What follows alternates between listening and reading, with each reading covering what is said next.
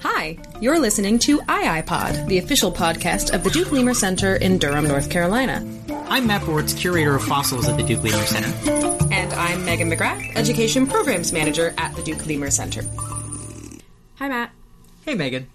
So, what are we talking about today? So we are getting ready to launch our second season of iPod. And even though it's called iPod, it's all about lemurs. And so the way that we do this is we want to have different seasons that focus on different species. And for this season, we are focusing on ringtail lemurs. I mean, we could call them the poster child. We can call them the OG lemur. I mean, they are just what anyone thinks of pretty much around the world when they think of lemurs.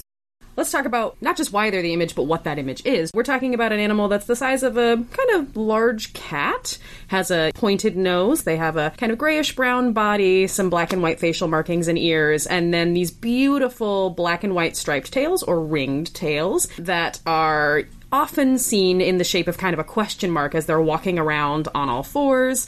They do spend a lot of time on the ground, so that's typically the posture that you expect from seeing them. Or you can see them kind of curled up in these adorable lemur balls or lemur huddles, where there's several of them all together, these gray little bodies huddled together, and then these little stripes of black and white kind of going over their shoulders and kind of striped throughout them. So they are really iconic. They are the lemur we think of. If you see an outline, even just a black outline of what a lemur looks like, it's usually a ring-tailed lemur. Not just for us. They're often on symbols in Madagascar and other parts of the world. They were even on some of the currency in Madagascar historically as well.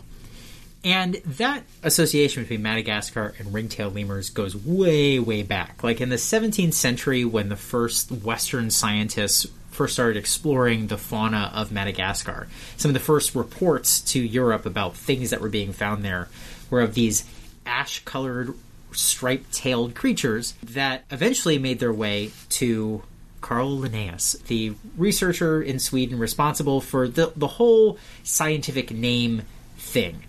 Before Linnaeus and his scheme, naming animals was kind of chaotic. Like, every language had different names for different creatures and different ways that you clumped those animals together. Of course, in Madagascar, there were names for the ring-tailed lemur, including Maki and Hira. But in 1758, Linnaeus gives it the Latin name Lemur cata. Sometimes people call these Linnaean species names like Lemur cata, Homo sapiens, Tyrannosaurus rex, scientific names. So within the tree of life, using these Linnaean or scientific naming conventions, ringtail lemurs are in the family called Lemuridae. And that idae part at the end of the word indicates to scientists that we're talking about a biological family, a group of animals that are all more closely related to each other than they are to other animals. So in general, the oldest name in the family gives its name to the entire family. So because Lemur cata was named in 1758 before any other species, the whole family gets called Lemuridae. There are about 21 species of lemurs that are in the family Lemuridae. Lemuridae includes the ruffed lemur, the bamboo lemurs, and the genus Eulemur, which has a lot of species. Things like the blue-eyed black lemur and the red-bellied lemur and the crowned lemur, among many others. So if a lemur species is in the family Lemuridae, it means that they're more closely related to Lemur cata, or ringtails, than they are to things that aren't in the family Lemuridae. While the ring-tailed lemur is the species that we tend to compare all other lemurs to, it actually has some traits that set it apart from many of its fellow lemurs. One of these traits is what enables it to live so well in human care at zoos and at the Duke Lemur Center. It's adaptability. That adaptability is something we see a lot in the ring-tailed lemurs. They don't like living around humans very much, but they can thrive and live surprisingly well in habitats that are altered by human activity in a way that other lemurs are not necessarily as able to adapt to, or they're able to slightly shift their previous habitats that they've been known to live in. And so, interestingly, if you're talking about ring-tailed lemurs living in, say, a higher elevation region versus lemurs that live in a dry deciduous forest versus lemurs that are living spiny, arid forest habitat, you're actually kind of talking about slightly different adaptations in terms of their behavior, in terms of the diet that they're consuming. So even amongst the ring-tailed lemurs, we don't necessarily see all the same facts about all of the same ring-tailed lemurs living in Madagascar. But there are definitely challenges to caring for them, which is why we'll definitely be interviewing some folks who work directly with the ring-tailed lemurs later on to hear more about it. But I find it really interesting that you can see a direct comparison of their adaptability in their care at the Lemur Center. They're the one lemur that we let hang outside when it's below 41 degrees. That's our cutoff for every other lemur as a general rule, but the ring-tailed lemurs can go down to 36 degrees because they can exist at those higher elevations. They're a little hardier than their relatives, and so even amongst the dozen species we have at the Lemur Center, they are an exception to a rule. They do get to go outdoors in kind of different conditions than our other species would get to.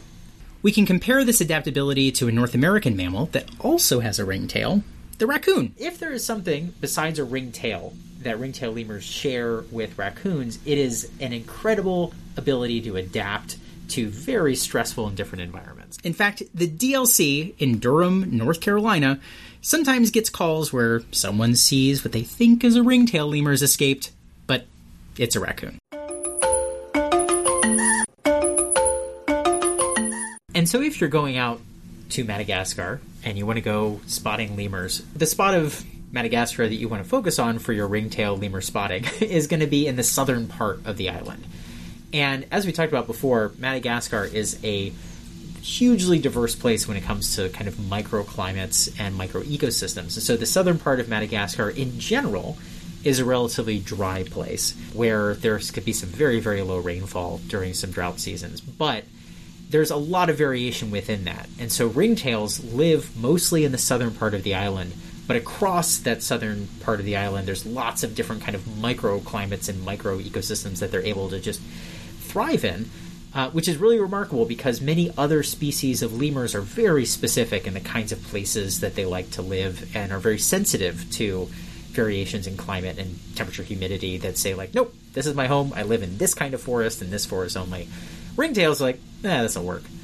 Yeah, absolutely. And it I think, absolutely factors into why they're kind of ubiquitous lemur that you see in so many captive settings in zoos everywhere, because they say, this'll work to a lot of situations, including captive settings. And it also means that their diet can be very flexible. Some of the habitat that they can live in is called the spiny desert. And so that doesn't sound like a great place to spend much time at all. No, absolutely not. And it's really hard for us to give you a comparison of what this is, because you probably are thinking like, oh, desert, cacti, right? No, there are not cacti or cactuses in that area, but there's kind of alien-looking plants that, to us, would look a lot like a cactus. Things like acacia types of trees that are just very harsh-looking, not the most inviting to grip and grab onto unless you have tiny, adaptable lemur hands. There's cactus that's been introduced to parts of Madagascar that apparently ringtails like to eat. That's a very good point. So in Madagascar, it's a tropical area. Lots of plants have been introduced and done really well. And a great example of ringtail adaptability is now eating some of the cactus that has been introduced. Which just, as far as taking spiny desert to like its very obvious conclusion, like they really thrive in this goofy setting. In general, primates love a tree. And humans are kind of weird for not loving a tree as much as the rest of our cousins do. And within lemurs, everybody loves a tree. But of everybody, the one you're most likely to see on the ground is going to be a ringtail lemur. Ringtail lemurs also are diurnal, which means they are primarily active during the day, although, interestingly, as we were researching this episode, I did read up a little bit and find out that there are some populations of ring-tailed lemur that are considered to possibly be more ephemeral when an animal can swap. They basically can decide, based on the factors around them and the seasonality, to either be nocturnal or diurnal. They may spend their whole life being diurnal or their whole life being nocturnal, or they might swap between seasons if they would like to, which is something I didn't realize about ring-tailed lemurs before researching for this episode, so we're all learning today.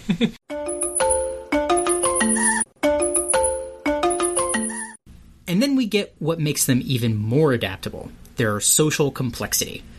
As humans, we have language and really good eyes that help us communicate with each other, but lemurs live in a world of olfaction, that is smell. They use their noses to communicate, and they are really good at it. Part of communicating in any lemur troop is a lot of scent marking. Lemurs have glands on different parts of their bodies, specifically adapted for laying down scents in the world around them and signaling to each other. And scent marking seems to work really well for ring-tailed lemurs. Absolutely, and a comparison you can make is that as we are growing up, we learn how to use language. Lemurs don't have this, and so they learn to read scent communication, and they instinctively have quite a bit, but they learn quite a bit as well from their troops. And basically, what would smell just kind of stinky to us if we just went right up close to it would actually give them all kinds of information, right? Like, is this a male or a female lemur? Do I know this lemur? Is this multiple lemurs who have marked this spot? Have I smelled this smell before? Is this lemur reproductively receptive? Are they young? Are they old? Are they potentially injured? There's so much that we're still learning that they can communicate with each other about each other using just the smells that they leave around them. Ring-tailed lemurs have what might possibly be one of my favorite scientifically accurate terms in the literature, which is stink fighting, which is a way that males will compete with each other. But I think it's important to note that we're only going to be talking here about female-to-female competition or male-to-male competition, because between males and females in ring-tailed lemur troops, there literally is no competition. Females are always going to be the dominant group. Even your lowest-ranking female is going to be above the highest-ranking male. But in terms of male competition, they've got a few fun things they do, including stink fighting, which involves pulling their tail in front of them, rubbing it with scent glands they have on their shoulders and on their forearms, and then squeaking in a very loud and intimidating way and waving their tails over their heads. And the stinkiest lemur generally defends their turf, attracts the female. There's a lot of communication, olfactory communication going on between lemurs, but one of the under-talked about things that male ring-tailed lemurs will do to compete with each other is also these kind of jumping competitions where they will leap very high vertically into the air to show off for females, but they will also, as they come down, kind of slash with their canines towards each other. Lemurs, in general, have really flat, sharp little canines, but especially prominent on a ring-tailed lemur, and so that can be a way of them kind of displaying during the breeding season in particular, to try and compete for the female's attention, which is really important because unlike many other lemur species, ring-tailed lemurs are not even a little bit monogamous. Like, they don't even try to pretend that they are. It is very much females breed with whichever males she would like, very often multiple males during the breeding season.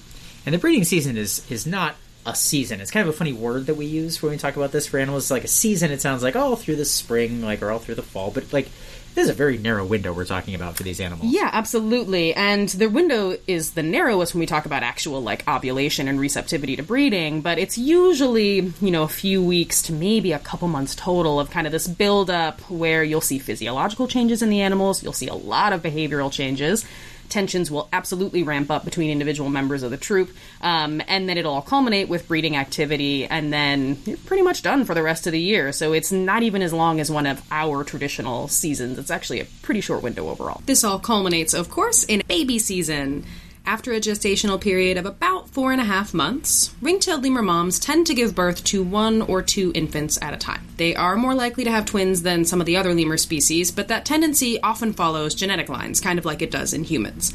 Like other lemurs of their size, ring-tailed lemur infants tend to stick really close to mom for the first year or 2 of their lives, but as they grow up and gain more independence, you will definitely see mom teaching them more and more about her dominance in the troop and getting them to fall in line.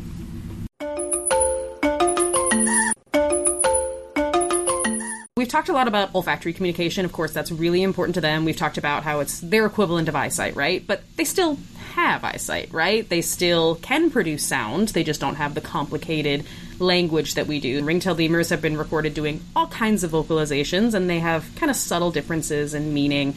One that we hear quite a bit, I call it kind of a clucking noise. That's definitely not the technical term for it, but it's kind of a noise they make when they're moving around or they're slightly unsure of something around them. There's the contact call, which is rumored to be part of the reason they might have gotten the name lemur cata, because it sounds a bit like a meow. It's kind of a soft kind of a noise that they do when they can't find each other. And then they have their very loud alarm call that they do that can range from just kind of it sounds a bit like they're imitating a wolf, kind of a noise, all the way up to a very shrieky, almost metallic sound that I will not be imitating for all of our sakes on this. So they have quite a few different vocalizations that they do as well, and of course, behavior. They're going to read each other's behavior all the time. There are submissive shrieks or squawks that they'll kind of do as well. But those get much more complicated and rely on a lot of visual cues as well for them to be able to interpret and us to try to interpret as well, although we can't totally be in their brains. And while we can't get into their brains, we've been able to learn a lot about the social interactions of ring-tailed lemurs over the decades of observation, both in captivity here at the Lemur Center and in Madagascar. Because they spend time on the ground out during the day, it's relatively easy to observe them and all of their social complexities that go with them. They're special for living in large groups. The troops that ring-tailed lemurs live in can be upwards of 20 individuals living together. Even more than that. They've actually been observed being even over 30 individuals, wow. But I think our average is more around the mid-20s range. And of course, with any social grouping, the general rule is the larger the group gets, the more you're going to see kind of fission and fusion changes, which means groups splitting apart, groups kind of melding together, and those usually follow matrilineal lines. So you're usually going to follow with the dominant female, and basically the female with the most offspring is going to be, especially the most female offspring.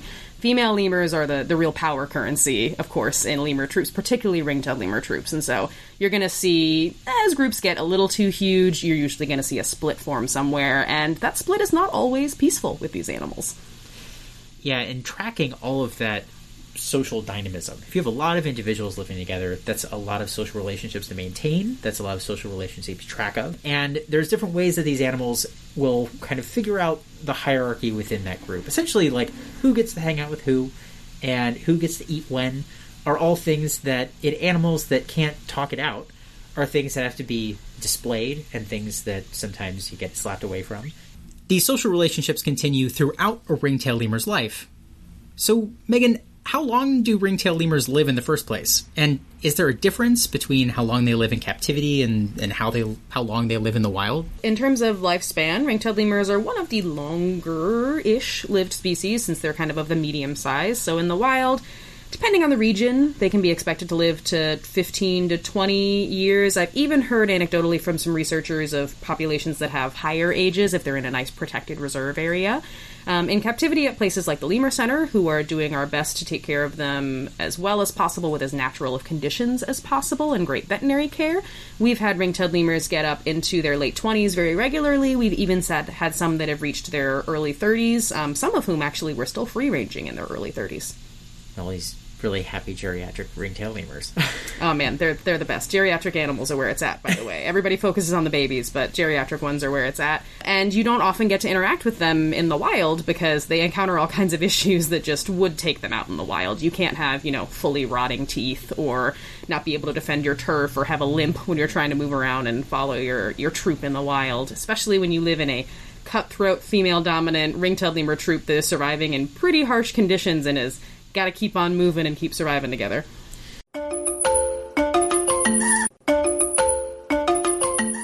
We've said they're really numerous in zoos in the United States and other parts of the world. How are they doing in the wild? They are doing They are, compared to some other species of lemur, they are doing relatively well. All lemurs are doing very poorly. The IUCN, the International Union for the Conservation of Nature, is the governing body in charge of basically, is this thing endangered? Is this thing threatened? And kind of determining, the degrees of, basically the proximity to extinction for different animals. And for a long time, ringtails were not considered terribly endangered. Recently, that's been reevaluated as the various habitats and populations have been assessed.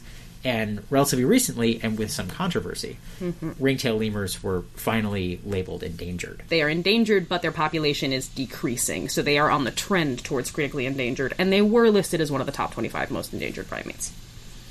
And like you said, there was a bit of controversy around this, and there's a couple reasons for that. One is, it is never an exact science getting a population estimate on any of these animals. It's not like we can have them all line up and, take a number and do a census of the ring-tailed lemurs. And the other is that the status of these animals and how endangered they are then determines a lot of really important things, like how much funding is devoted to conserving these animals, how much time and effort is put into securing a future for, say, ring-tailed lemurs versus some of the other, even more endangered species of lemurs. And so the people who study and conserve these animals get, understandably, very passionate about this. And one argument that's been made is there is evidence that in the last couple of decades, their numbers have dwindled. And because they are so hardy and so good at surviving in stressed environments that might have been changed by human activity, the fact that ringtail lemurs are not doing as well as they once were is really an indicator for how endangered lemurs are in general. Like ecosystems on a larger scale in Madagascar are threatened.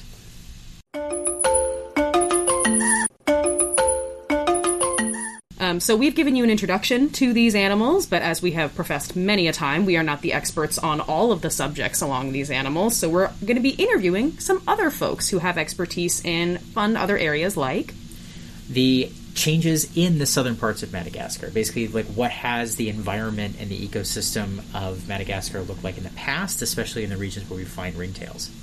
We're also going to be talking to some folks who do research and work with the lemurs at the Lemur Center, both in animal care, in terms of their behavior and physiology, their veterinary care, lots of interesting topics there. We're going to be going into the microscopic world of a ringtail lemur and get into the microbiome and kind of the structures that and the organisms that help a ringtail be as successful as it is in its harsh environments. Absolutely, and very importantly, we're going to be speaking with an amazing researcher who has been studying ringtail lemurs in their native habitat in her home country of Madagascar for decades. We're really excited about all of the folks that we're going to be interviewing and all of the things we're going to learn together, so we hope you'll join us for the rest of our second season of iPod. Thanks for joining us on this Duke Lemur Center journey. Subscribe and discover more episodes each season. We look forward to sharing more about the Duke Lemur Center with you soon, and in the meantime, follow us on social media and visit us at lemur.duke.edu.